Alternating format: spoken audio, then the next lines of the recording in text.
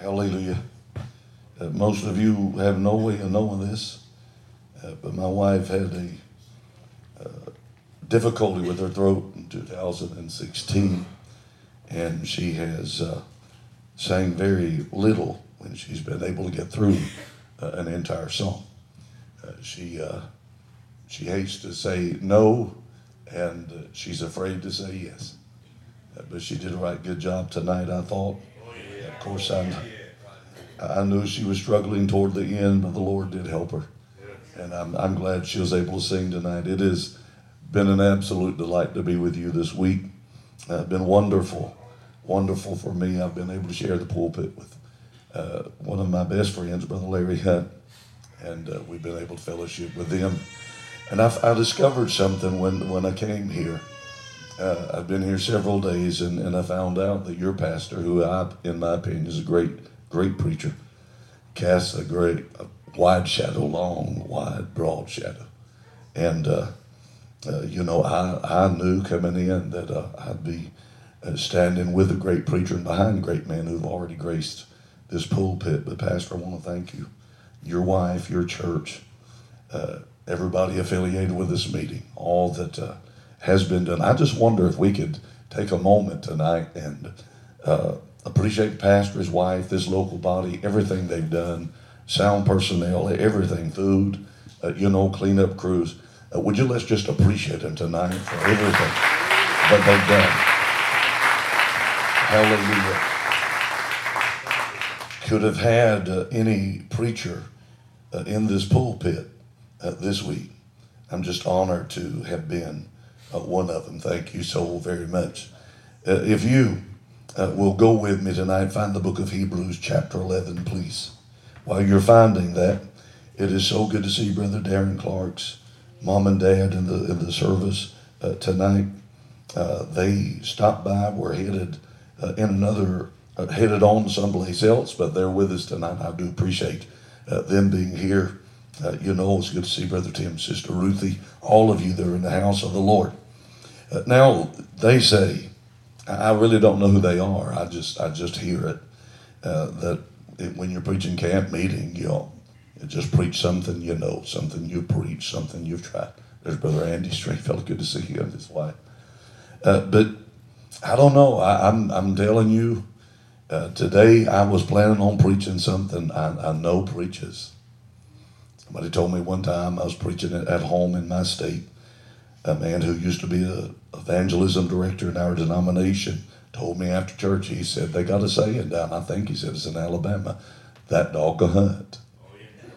And so, I thought about preaching something that I knew would hunt. But the Lord, just one thought, just one revelation changed everything. And so I'm going to share with you tonight something that, number one, I know to be the mind of God. Number two, I feel like I've preached it 1,000 times. But if you go with me for the next little while, I've said to you on a couple of nights that I preach with an aim toward the altar.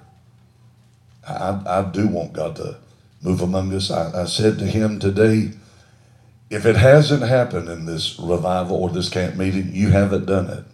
I wouldn't cast in blame. I'm just, you'll understand after I say this. I said, if it hasn't happened, you haven't done it. And if it does happen, you'll have to do it. So that takes the weight off of my shoulders. If it's done, God Almighty will have to get it done. But there might be somebody in this house tonight needs to be saved. Might be somebody in this place not filled with the Holy Ghost. You need healing in your body. You need some kind of deliverance and answer to prayer. Whatever that is, if you go with me for the next little while, I believe that God will speak to you in the service. Book of Hebrews chapter 11. Would you notice verse 24 with me, please? The Bible says, by faith Moses, when he was come to years, refused to be called the son of Pharaoh's daughter. By faith, Moses, when he was come to years, refused to be called the son of Pharaoh's daughter. Don't preach for just a little while. Tonight, I say a little while. I'll preach for a while on this thought simply. You ain't my mama. I can look at you, that don't mean nothing. It does mean something. You just don't get it yet, but you will in just a little bit. By faith, Moses, when he was come to years, refused to be called the son of Pharaoh's daughter. May it please the Almighty to help us preach. You may be seated, sit down, get comfortable, but please don't sit down on me. Help me for the next little while, if you will, please. You ain't my mama. There are few bonds in all of the world tonight that are stronger than a mother and her son. We never had any daughters. I had all boys. My wife was outnumbered in our house, but you'd never be able to tell it. Right. Our oldest boy is 46 years old, and my wife still calls him baby. The bond between my wife and her sons is a strong bond. Was in a service last Sunday, and there was a mother there who has two sons and a daughter. Her oldest son is 42 years old, and he's strung out on drugs. And she said to me, I love him, but her husband said, she loves that boy. Something about that bond between a mother and a son. Youngest boy, 30-some years old, just a few weeks ago, had a heart attack. It scarred his heart. And she was talking about him and how she keeps a check on him. There is a bond between a mother and son that is unrivaled in the world. There is a strong bond between twins.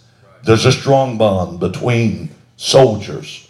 I just noticed this morning when Brother Hunt had veterans to stand, there is a bond between those men that you and I know nothing about.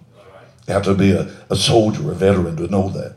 There's a strong bond. I found this out in a prison. I was invited by a pastor to go preach in a prison where he would have was having a meeting every month or so. And I noticed that the men didn't really get in behind him. And then when I preached, they didn't really get in behind me. But there was a man who used to be in what they call it in the system. He was a former inmate. And I'm telling you, he had it right there. There's a bond between even former inmates. But the bond between mother and son is beyond compare. Mama sees that boy from the time of birth. She sees him when he is most vulnerable. She sees him in the most private of settings. She sees him when he is needy. And she sees him when he is soiled. And she sees him when he is sick. All of that somehow or other creates a bond between mama and son. And I found out that mothers are protective of their sons, and those sons grow up to be protective of their mothers. There's nothing that a mother would not do for her son, and in time, there's nothing that a son would not do for his mother. Now, Moses was born 3 years after his brother Aaron was. When Aaron was born, there was no threat to Hebrew boys. Among all the slaves of Egypt, there was no threat. They were in bondage. It was hard bondage, but there was no threat to babies being born. Within 3 years, though, that all changed. Something happened in the land of Israel, and that all changed. By the time Moses was born under a danger sign. He was born during dangerous, tumultuous times, for the Hebrews in the land of Egypt. As a matter of fact, when Moses was born, he was marked for death. His only crimes were, number one, he was born. Number two, he was a boy. Those were his only crimes. He was marked by the ruling power of Egypt, the potentate, the Pharaoh. Pharaoh did not know what was going on when he issued the edict. He just knew these folks are outnumbering us. He just knew if there's war, there's a possibility they'll join ranks with the enemy. And so he issued the edict that every boy that's born, that boy would be thrown into the Nile River. He didn't know what was going on, but the devil knew what was going on. The devil knew that in 80 years, the time that Moses was born, the devil knew that in 80 years, that boy would march those Hebrew slaves out of the land of Egypt. He knew that. He knew that boy. One preacher said that God floated his navies into the land of Egypt through the tears of the baby Moses. The devil knew that in 80 years he'd lead those slaves away. He knew that he would devastate the land of Egypt.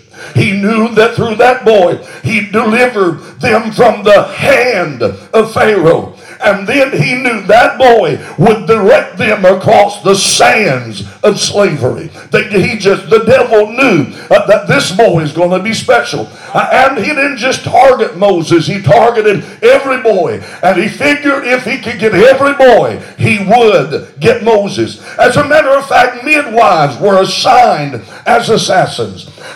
When a Hebrew mother was in labor, soon as the boy was born, those midwives were to take those boys away from those mamas and throw them into the river Nile. What they were going to do is they were going to assassinate the seed of the Hebrews. They would assassinate future generations that would come along. They would assassinate the hopes and the dreams of the Hebrew people. I want to stop right here and say to you that there is still an assassin assigned tonight. In this house, you can't walk 10 feet until you bump into somebody that the devil has assigned an enemy to assassinate your dream, to assassinate your hope, to assassinate coming generations. Anybody hear what I'm saying tonight? There is a devil that will assassinate your faith if he can. If he can. He walketh about seeking whom he may devour. Now Moses' parents saw that he was a proper child. That simply means that he was handsome, or he was elegant of body, he was comely, and he was fair. They saw that there was something special about that boy, and so they hid him for 3 months. The midwives didn't get it, and so they hid him for 3 months. After 3 months, apparently, they felt like they couldn't hide him anymore. Now, the number 3 in Bible numerology speaks of the works of God. Hid him for 3 months. 3 representing the works of God. After 3 months, they set him adrift in an ark of bulrushes in the river Nile. The river Nile was known as the father of all life and the mother of all men. That's important. The river was known as the mother of all men. Pharaoh's daughter found him and freed him from the river, from the Nile. Moses' mother, Jochebed, never named him. She knew she wouldn't keep him long. So I never noticed that until today. She never named that boy. She birthed him. She took care of him. She loved him. She hid him. And then she set him afloat in the Nile. And she never named him. I don't know what she called him. Maybe she called him baby. Maybe she called him, I don't know. But she never named that boy. He never had a name for 3 months. Somebody help me just a little bit. Pharaoh's daughter drew him out of the river and she named him Moses. Moses means drawn out. So she drew him out of the water and gave him a name. And the Bible says this. The Bible said he became her son. Moses became Jochebed's son. Now there's a world of information in those 4 words. He became her son. But Pharaoh's daughter was the only mother that Moses would ever know. It would, she'd be his mama for 40 years. whenever she came down to the river to bathe and to worship that morning, and she discovered this ark of bulrushes and Moses inside, when she looked inside and saw him crying, she said, this is a Hebrew child. And then she decided, I'm not gonna kill him the way my daddy ordered. I'm gonna raise this one. I'm gonna mother this boy. Young shout tomorrow. Just let me preach tonight. She became his mother. He became her son. And not only was she his mother and the river now the mother of all men, but the land of Egypt was Moses' motherland. A motherland, by definition, is simply a country where you or your ancestors were born and to which you feel emotionally linked. You can move away and still feel that. That's the motherland. Jochebed, though she birthed that boy and put him adrift in that ark of bulrushes, but Miriam was hiding out and watching. And when Jochebed came and pulled him out of that water, Miriam came up and said, you want me to find somebody to nurse him for you? A lot of women lost sons who could nurse that baby. And Pharaoh's daughter said, yeah, find me somebody. Miriam went home and said, Mama, Pharaoh's daughter wants you to nurse that baby. Your son didn't have a name, I don't reckon, but wants you to take care of him. Whenever Jochebed met Pharaoh's daughter, she said, I want you to nurse this boy. And when you take him home to nurse him, she said, I'll pay you for it. All right. Let me tell you what happened, folks. Moses, who was marked for death, went to his mama's house, and Pharaoh paid the daycare bill.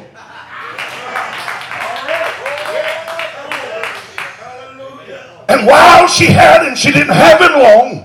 I imagine she nursed him until she weaned him, probably several years. This is what I believe. I believe she gave him a Christian education. And Pharaoh paid the bill. The boy that wasn't supposed to make it. The boy that was supposed to die in the Nile. The boy that wasn't supposed to live over a day. Pharaoh is paying for his daycare bill and his Christian education. You see, I believe Mama knew I don't have long with my boy. I couldn't even name him. By the grace of God, I will get to nurse him. I will get to wean him. Come on, somebody. So I'm going to pour into him everything that a mama can. Between now and the time I got to give, I feel the Holy Ghost in this house. I'm going to teach him everything that I feel like he can learn while I got a chance.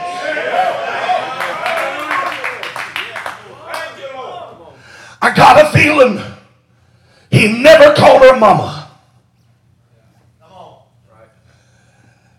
I got a feeling that Moses knew he's not going to stay there. He's been weaned and nurtured to be turned over to Pharaoh's daughter. So she gave him a crash course in everything that she could think of. She nursed her son and got paid by the king, the potentate. Moses received the finest education when he was given back to Pharaoh's daughter. He graduated from the West Point of his day in the land of Egypt. He wore the finest of clothes. He lived in the finest of houses. He had the richest of friends. He had the most powerful of neighbors. He had the most reputable tutors. Nothing but the best. For Moses, Pharaoh was Moses' potentate, but he was also his papa. Shout tomorrow.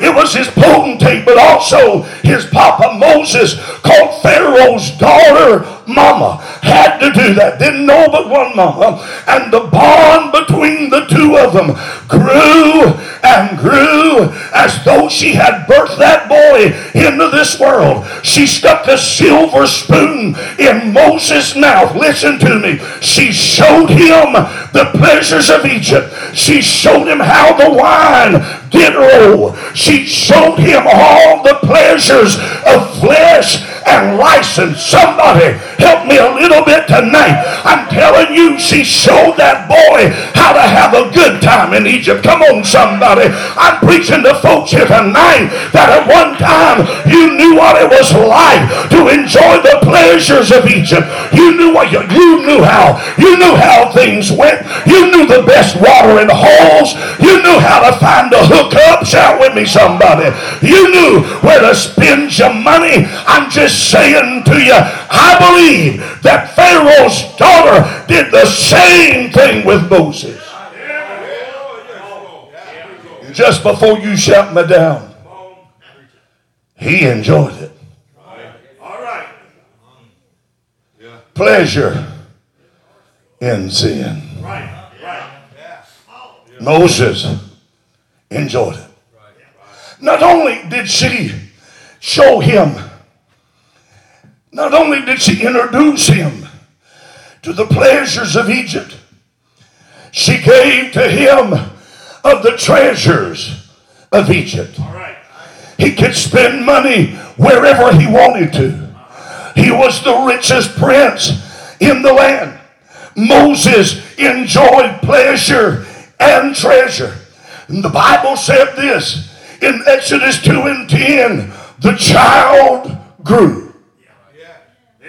He grew in stature. He grew in love for his mama, for Pharaoh's daughter. Exodus 2 and 11 says, when Moses was grown.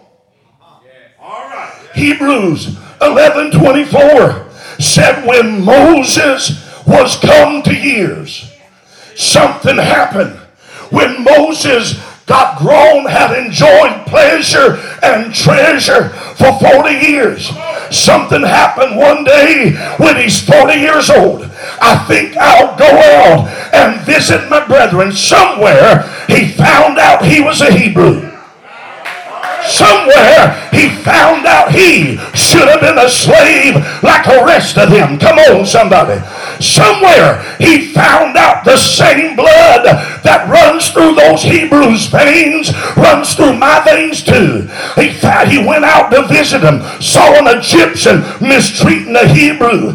He looked left and right. He killed the Egyptian and covered him in the sand. Now I'm telling you, Josephus said that Moses was a great leader. He was a great warrior, had many victories to his credit, but the dumbest thing he could have done in all of Egypt was bury a dead man in the sand. He buried that dead man, that Egyptian, in the sand. The next day he tried to work out an argument between two Hebrews, and one of them said, what are you going to do? You're going to kill us the way you did the Egyptian yesterday. Here's what I want you to notice. After 40 years ago, the devil turned up the heat in Egypt because the deliverer was coming. Now 40 years later, Moses has slain an Egyptian man, and the word has gotten out. It's going to get to the throne in just a little bit. When that day rolled around, when Moses had killed that man, the Bible said he thought that they would understand that I am their deliverer. Here's the problem, folks. Moses thought he was ready. Don't everybody shout at one time. A lot of folks in churches think they're ready. I'm not even going to look at these pastors, but these pastors can tell you they got folks sitting on their pews who think they're ready. They'll come into that office, sit down with that pastor, talk to tell them what they want to do, and they think they're ready. Sitting on the other side of that desk, that pastor knows they're not ready. They're not ready. They go hate me if I tell them they're not ready, but they're not ready. Brother Clinton had young preachers sitting on the pews leaders of his church there in Beaumont said he had one in particular. He said he never came to a prayer meeting. And he said, I kept a pretty tight rein on him. He said, that boy came to me and said, why don't you let me go? Why don't you turn me loose? Why don't you release me to go preach? And Brother Clendenin said, son, he said, I've never seen you in a prayer meeting here in the morning. And he said to him, he said, the world has enough prayerless preachers. I'm not going to curse the world by sending one more prayerless preacher. And then he asked him, he said, son, what you going to tell him if I let you go? You don't know nothing yourself. You know what Brother Clendenin was saying? You ain't ready. Moses was not ready. I'm telling you, the time was right for God to take him to school. But he had to go to school because Moses was not ready. But it was during this time when he's 40 years old, he realizes God is going to use me. It was during that time that Moses stood up. He refused to be called the son of Pharaoh's daughter. And Moses' action, everything about him, said to Jochebed, you ain't my mama. That didn't mean a thing to y'all. Everything about him said to her, you ain't my mama. Every action he took said to that Nile River, you ain't my mama. Everything he did said to that motherland where he was born, you ain't my mama. I was born for greater things. There comes a time you got to turn your back on that system. There comes a time, I don't care how your daddy raised you. I don't care what your mama put into you. There comes a time you got to say to that world, you ain't my mama. I'm tired of living like I've been living. I'm tired of doing what I've been doing. You ain't my mama. I was born for greater things. Put your hands together and bless God Almighty in this house.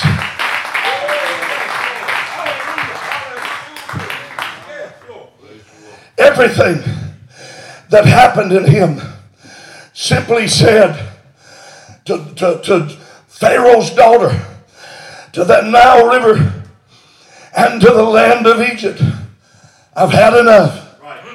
You ain't my mama. I believe that God began doing something in Moses so that he could begin doing something in Egypt. I believe when he's 40 years old, Moses remembered growing up in a woman's house for a little while. I think he must have remembered nursing at her breast. I believe he must have remembered hearing her sing an old Hebrew song when she's putting him to sleep.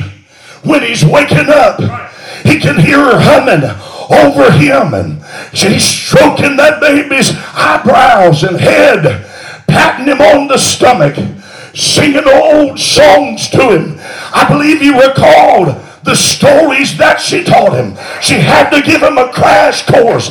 She talked to him about creation and how in the beginning God created everything. She mentioned a man by the name of Adam, lived a long time ago, had a wife by the name of Eve. She talked to him about sin and failure, and then she talked to him about blood and redemption. I don't know if you're enjoying this, but I'm about to preach myself happy.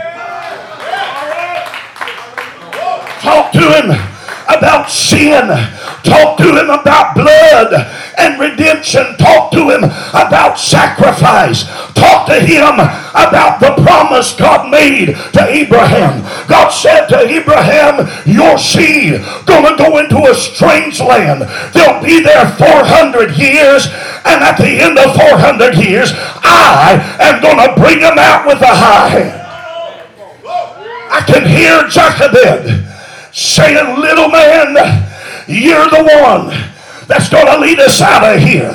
You're the one. I got to talk to you fast. I don't have a lot of time with you. And so she taught him everything she knew. I think she talked to him about a man by the name of Joseph. said, now Joseph preserved the people of God in this land of Egypt. Things were better then. But before he died, he called his brothers together and he said, I'm going to die, but God's going to visit you. And he's going to bring you out of this land. And when he does, he said, I want you to swear to me. I want you to make an oath with me that when you go, you're going to take my bones with you. I'm not an Egyptian. I belong to the land of promise. I belong to Canaan, a land flowing with milk and honey. Promise me that when God brings you out of here, you'll take my bones out when you go home. Now I understand that the bones of Joseph appear 4 times on the pages of Holy Writ.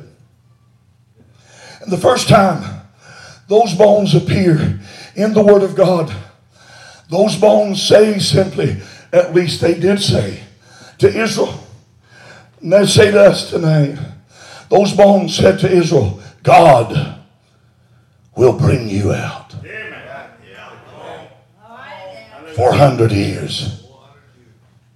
Them bones been in that coffin since Genesis 50.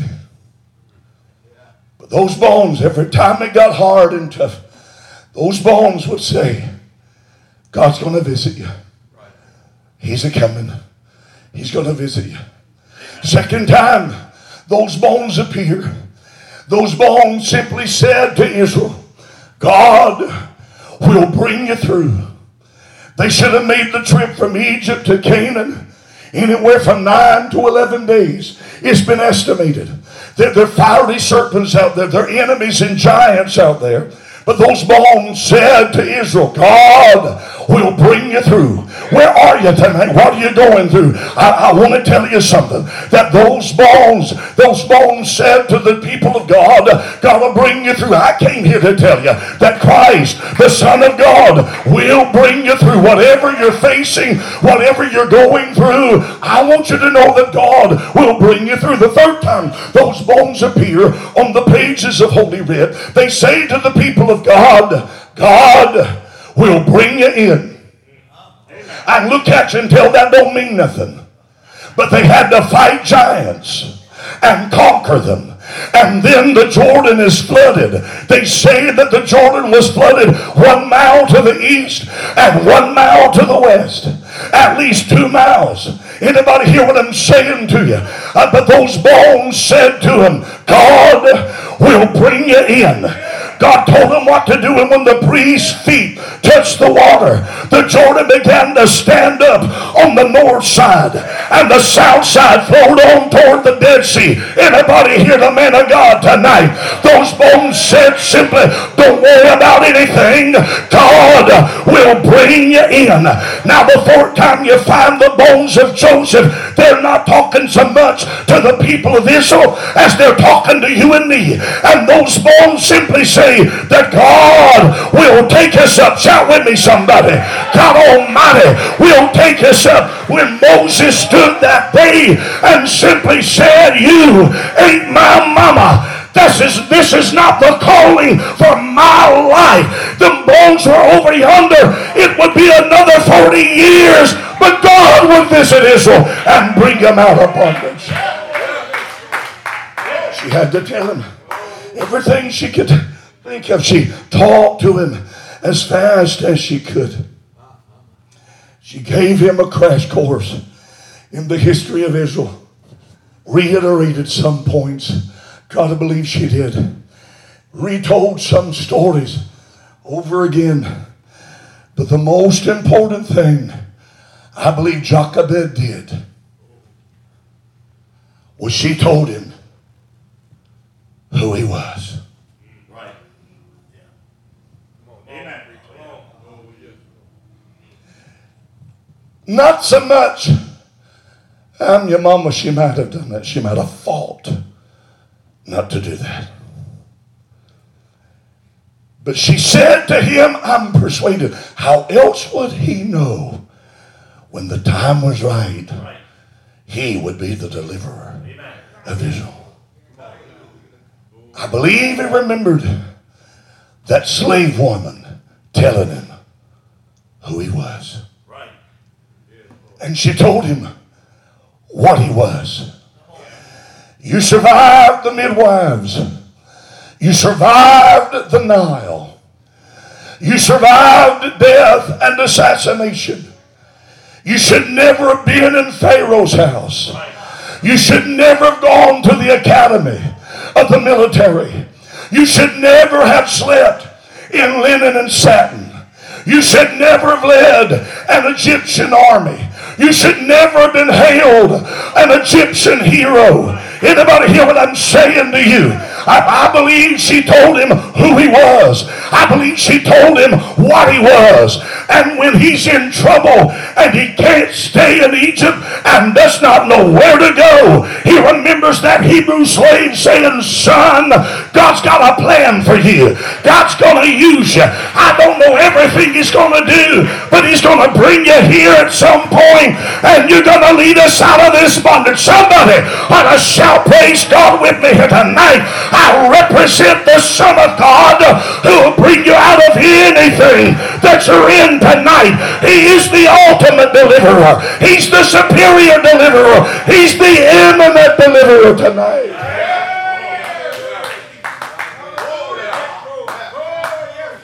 You ain't my mama. It was after that. It would be 40 years later. It was after that Moses would. Well, before I say that, let me just tell you how the Apostle Paul, I believe it was the Apostle Paul. Let me tell you how the Apostle Paul said it. Of Moses, he said this.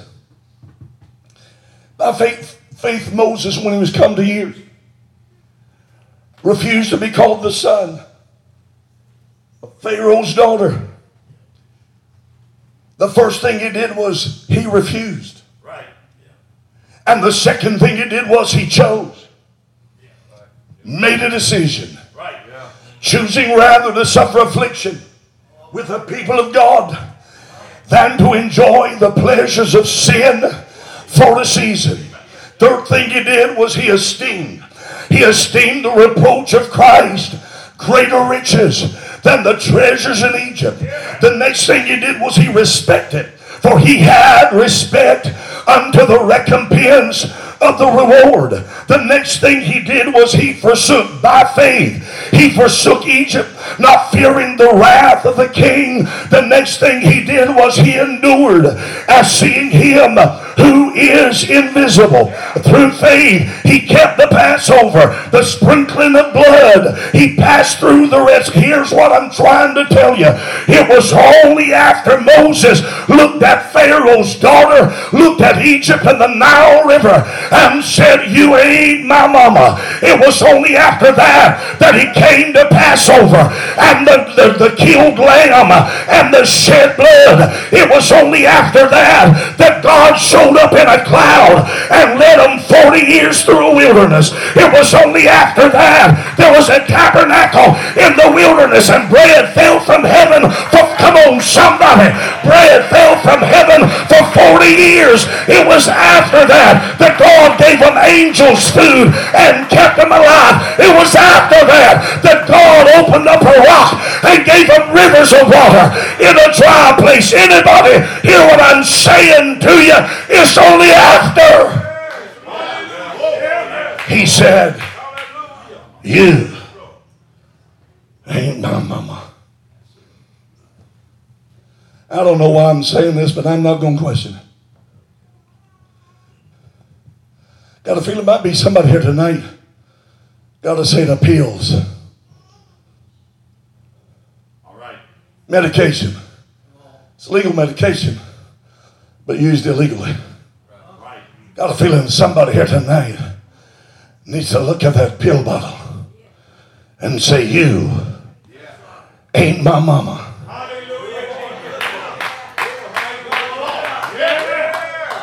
Maybe you're drinking in secret.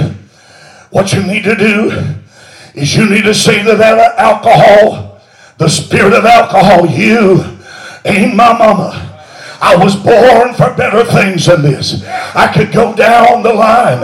I could talk about item after item after item. It may be because you haven't said to something, you ain't my mama, that you're not filled with the Holy Ghost yet. Shout with me, somebody.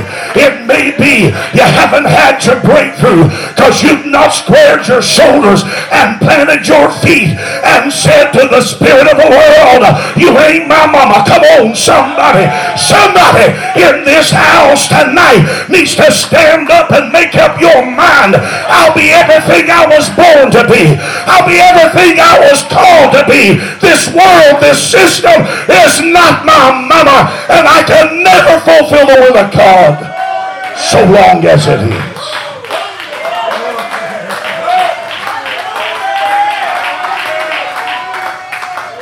Look at somebody and say, this world ain't my mama. You looking at me, you ain't doing it.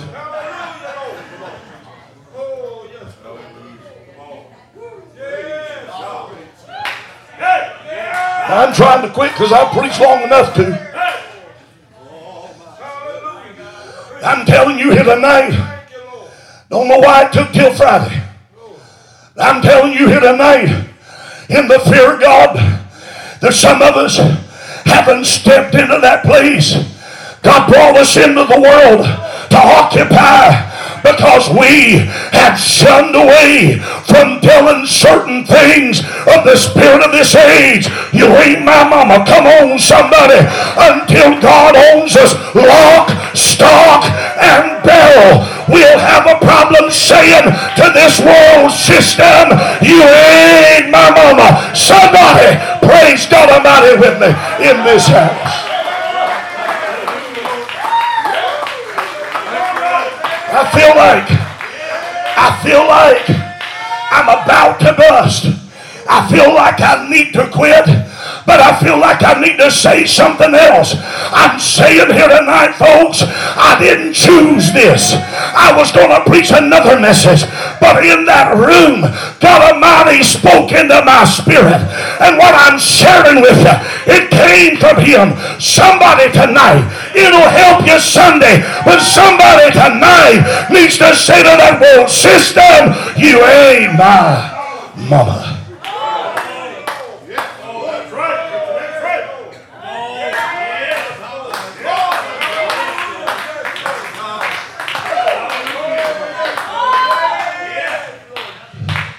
You heard my message on the dagger. Some of you need to say to your flesh, you ain't my mama.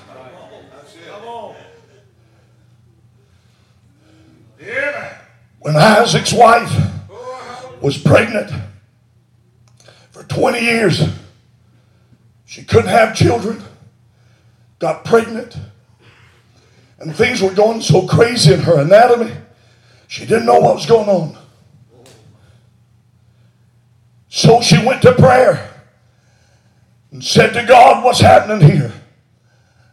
I wanted children, but I ain't enjoying this pregnancy. Something right here. God started talking to her. Said, you got twins inside you. Said, there are two nations inside of you, and they are totally different. You know that story. Said there are two, Jacob and Esau were inside her. Esau's he's so hairy he looked like an animal. Said you got two nations inside of you, and they're going to be different. And this is what God said.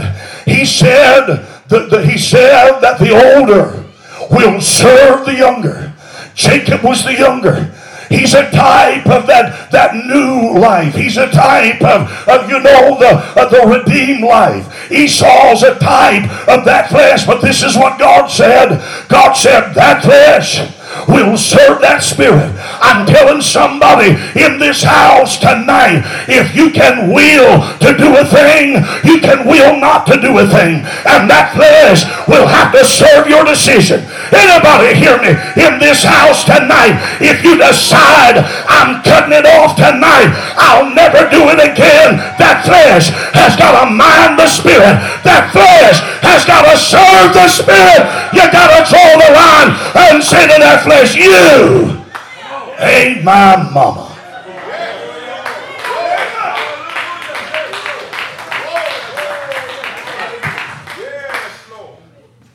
I preach long enough to quit. I've earned the right to quit. I deserve the right to quit. I'm going to quit.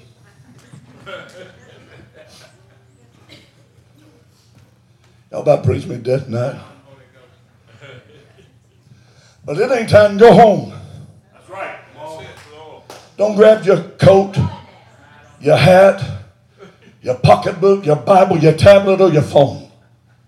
It ain't time to go yet. That's right. That's right. That's it. Somebody got to draw the line tonight.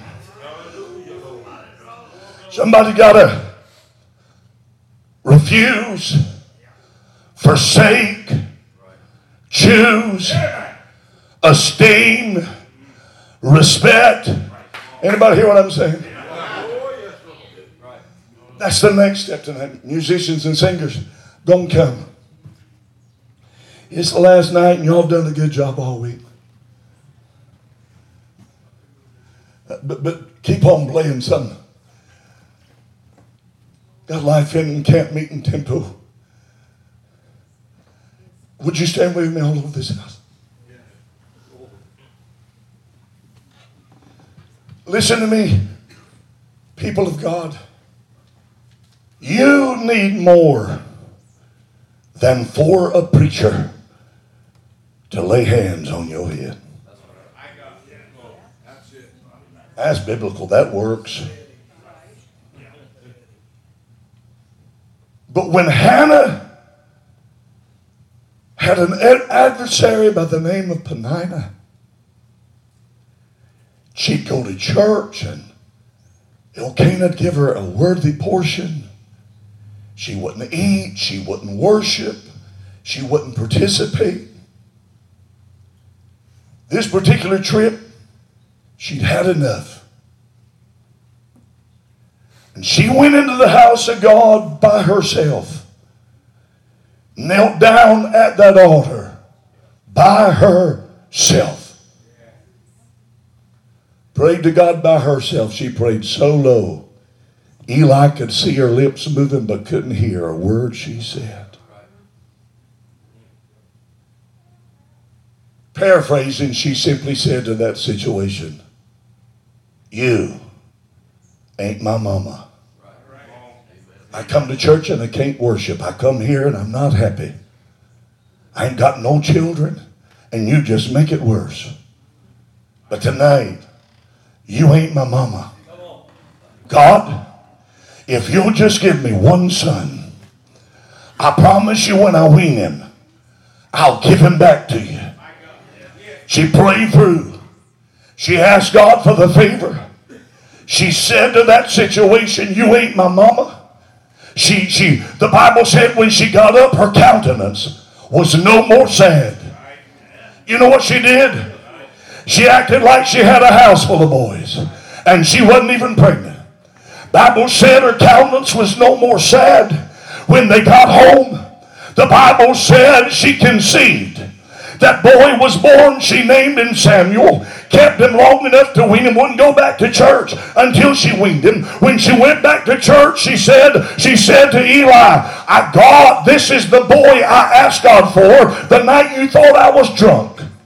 And she said, I promised God I'd lend him to him as soon as I weaned him. I'll see you next year when I bring him a new coat. Anybody hear what I'm saying to you? And then God gave her more children after that. You got to get to the place you're ready to draw a line in the sand and say to every adversary and every dictator over you, you ain't my mama. You're lost, you can get saved. You're saved, you can get sanctified. You're sanctified, you can get filled with the Holy Ghost. They're going to begin to sing all over this house. Would you come? Listen, don't kiss the carpet. Get in these altars. Hands, hearts, faces, voices raised. And just say to God, it'll be different after tonight. It'll be different after tonight. Would you come all over this house? They're going to start singing. I want you to march with victory. That tonight's going to turn the tide. Tonight is going to turn the tide. I'm serving notice that that world, that system, my flesh is not my mama. I no longer have affiliation with that. Things are changing tonight. Come all over this house, would you? Get in here as close as you can. Begin to talk to God. Begin to lift your voice. Begin to talk to Him. If you're struggling with anything, declare tonight, you ain't my mama.